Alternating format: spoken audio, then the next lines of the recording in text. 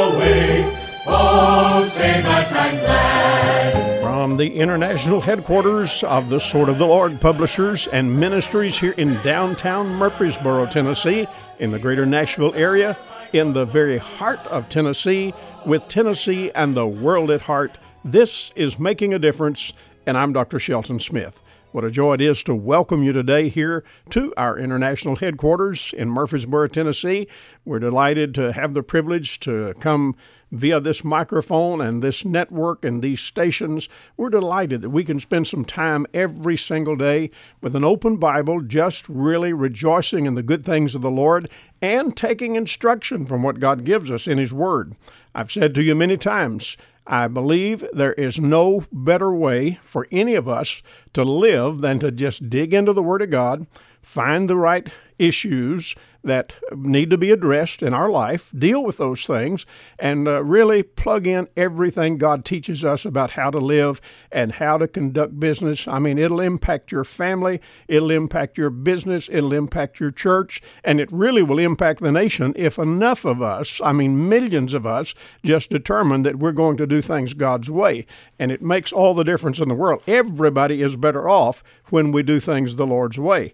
Now, the passage that we've looked at the last couple of days in Isaiah 40 concludes with a very powerful verse that we're using as the text. And I want to read that again to you in just a moment.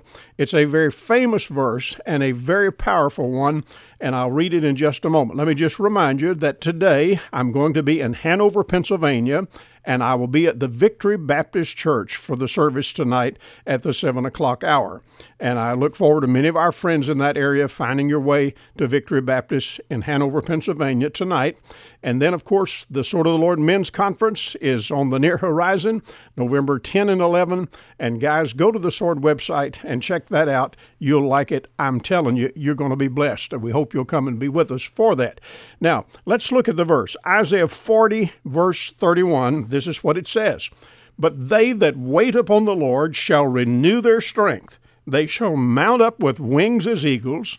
They shall run and not be weary. They shall walk and not faint. Now, we've been talking about the essence of this verse that says mounting up with wings.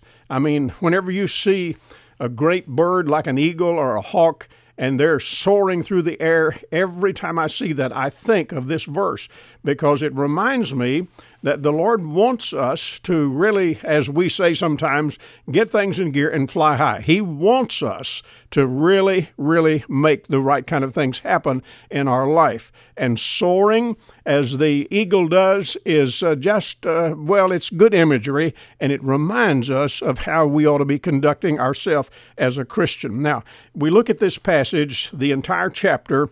On Monday, we talked about how God was reporting to the nation of Israel on themselves. He was talking to them about Himself and reminding them of things they really already knew. Most of them did, and yet they were not paying attention to it.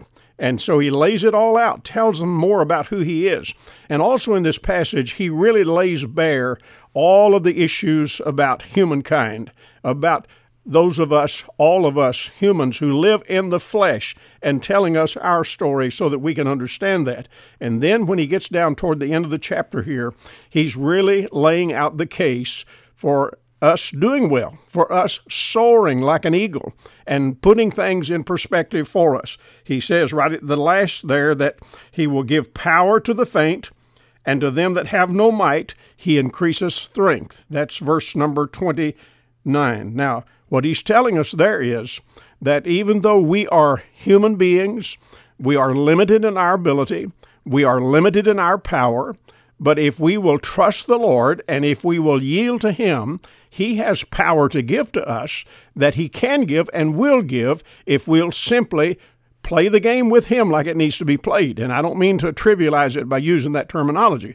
I'm just saying we need to give ourselves devotedly to the Lord, and when we do, there are good things that come with that. The Lord is generous with His blessing, and He will provide for us. Now, he goes on to say in this verse number 31, but they that wait upon the Lord. Now, who should be hearing this message? Who should be listening to what he says about himself? Who should be listening to what he says about the human race. Well, he says, they that wait upon the Lord. It's an invitation as well as an instruction. And he says, they that wait. Now, do you think he's saying they that delay upon the Lord? I don't think so. You say, well, maybe it means they that hesitate upon the Lord. No, I don't agree there either. You see, sometimes whenever I use that word wait, W-A-I-T, I'm in line at the bank. And you know what I'm doing? I'm waiting. Or I'm in line at the supermarket. And you know what I'm doing? I'm waiting. I'm in line at the pharmacy. Hey, I'm waiting. Now, you say, well, that guy is a waiter. No, the waiter, we use that terminology, or at least we used to, at the restaurant.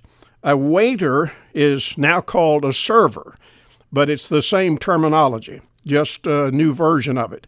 In fact, we walk into the restaurant, we get a seat, and we sit there, and we sit there, and we sit there, and after a while we look at one another and we say, are they ever going to wait on us? What are we talking about? We want them to serve us. We want them to come and see what we want off the menu. And so, you know, if they don't come, eventually we get up and we leave the restaurant, and you say, well, why did you leave? You say, I couldn't get waited on. That is, they were not willing to serve us. They didn't serve us. So what he's telling us here is not delay. It's not to hesitate when he says they that wait upon the Lord, but instead he's talking about they that serve the Lord. And it's just a good usage of the word as we use it all the time. And it's right here in the Bible, they that serve the Lord, they that wait upon the Lord. And he says they will renew their strength. I'm telling you, a lot of folks have what I think probably is just tired blood syndrome. That is, they don't really have the kind of dynamics that they need in their life, and they are running on empty and not serving, not giving themselves devotedly, and it's like they just can't get moving. Well, here's the issue. Here's the secret to all of this. If you want to get your strength replenished, if you want to have the anointing and have the power that you ought to have as a Christian, then you get in and you start serving. Some folks want to start off at the top. They want to start right up, in the top echelon of things. They want to be a leader somewhere. Well, listen, the way to get to be a leader is to take responsibility at the lower level. When somebody offers you something, reach and get it and make yourself indispensable. Just say, I'm going to be the best person at that they've ever had. And if you'll work hard, do diligently what you should, I think you'll find opportunity coming. That works in all areas of life. But in the service of the Lord, he's just telling us, get in and serve. And when you do, you may even be saying, oh, I don't think I could do very much. I don't think I know how to do anything. You get in somewhere on some low-level position in the church. You may be sweeping the floor or whatever. But if you'll do that, I'm telling you, you're going to find yourself able to do more, and the Lord's going to renew you and provide for you so that you can, in fact, be the kind of a Christian servant that begins to soar like an eagle. Now, this whole matter of soaring or mounting up, it's a matter of ascending, it's rising, it's going to the next level, it's stepping up and doing more than ever before. Now, sometimes, you say, but I'm not soaring with the eagles. I'm out here walking among other people that are not being like eagles at all, and it's impeding my ability. We all have to walk among others. We all have to walk in the world. We all have to walk out where that things are not going as well as they should, or maybe not even headed in the right direction. That's why we come to the Savior. We receive the salvation that is offered through him. Whenever he paid that price at Calvary and arose from the dead, he purchased our salvation, made it possible for us if we'd simply put our faith, our trust in him, and claim him as Savior. Then he tells us that he wants us to serve. And when we serve, he gives strength and enables us to begin to soar in the sense that it makes us victorious and we become an overcoming Christian. Now, This is just absolutely the thing that He wants of us and that He can use us for. There's no question about it. The Lord takes folks that you can't possibly imagine that they would do all that much, but He blesses, He provides strength, He enables them and lets them be His servants. Now, the main issue here is they that wait upon the Lord, they that serve the Lord, they are people of dedication, they're people of direction. They have just devoted themselves to Him. And the person to whom they give themselves, let me just emphasize, the most important consideration of this day or any day is how you relate to the Lord Jesus. The greatest need among us is for us to line ourselves up with the Lord Jesus Christ. That's greater than any headline that'll be on the front page today. That's greater than all the weather news. That's greater than any other issue of life. I'm telling you, getting in line with Jesus, doing the things that He advocates, doing what He offers to you, just determining that you are going to let Him lead and direct in your life and give you the good, solid Christian life that you ought to have. Now, He will lead if you will follow. And if you follow, you're going to be led in the right direction. And so this serving, first we're saved, and then we're serving. And when we serve as we should, that leads to the soaring or the mounting up with wings as eagles. Serving assures that we will, in fact, accrue blessings from the Lord. And serving assumes that we are saved and that we have surrendered ourselves, but it also demands that we put priorities in place and that we determine the purpose for which we're going to work and live and serve. Now, I'm just saying to you folks, it's so important for us that we determine by God's grace to just be a servant of the Lord. That's why He says in this passage, they that wait, talking about serving, upon the Lord shall renew their strength. And watch this, they'll mount up with wings as eagles. They shall run and not be weary. They shall walk and not faint. Someone asked me the other day, do you believe in burnout? And my answer was yes and no. Oh, you said that sounds like a wishy-washy answer. Well, I think the answer was correct. I do believe in burnout because I've seen people burned out.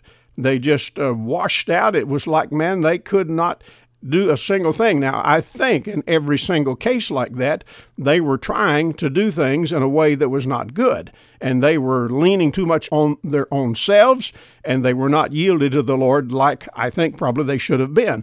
But I look at it another way, and I said, no, I don't believe in burnout.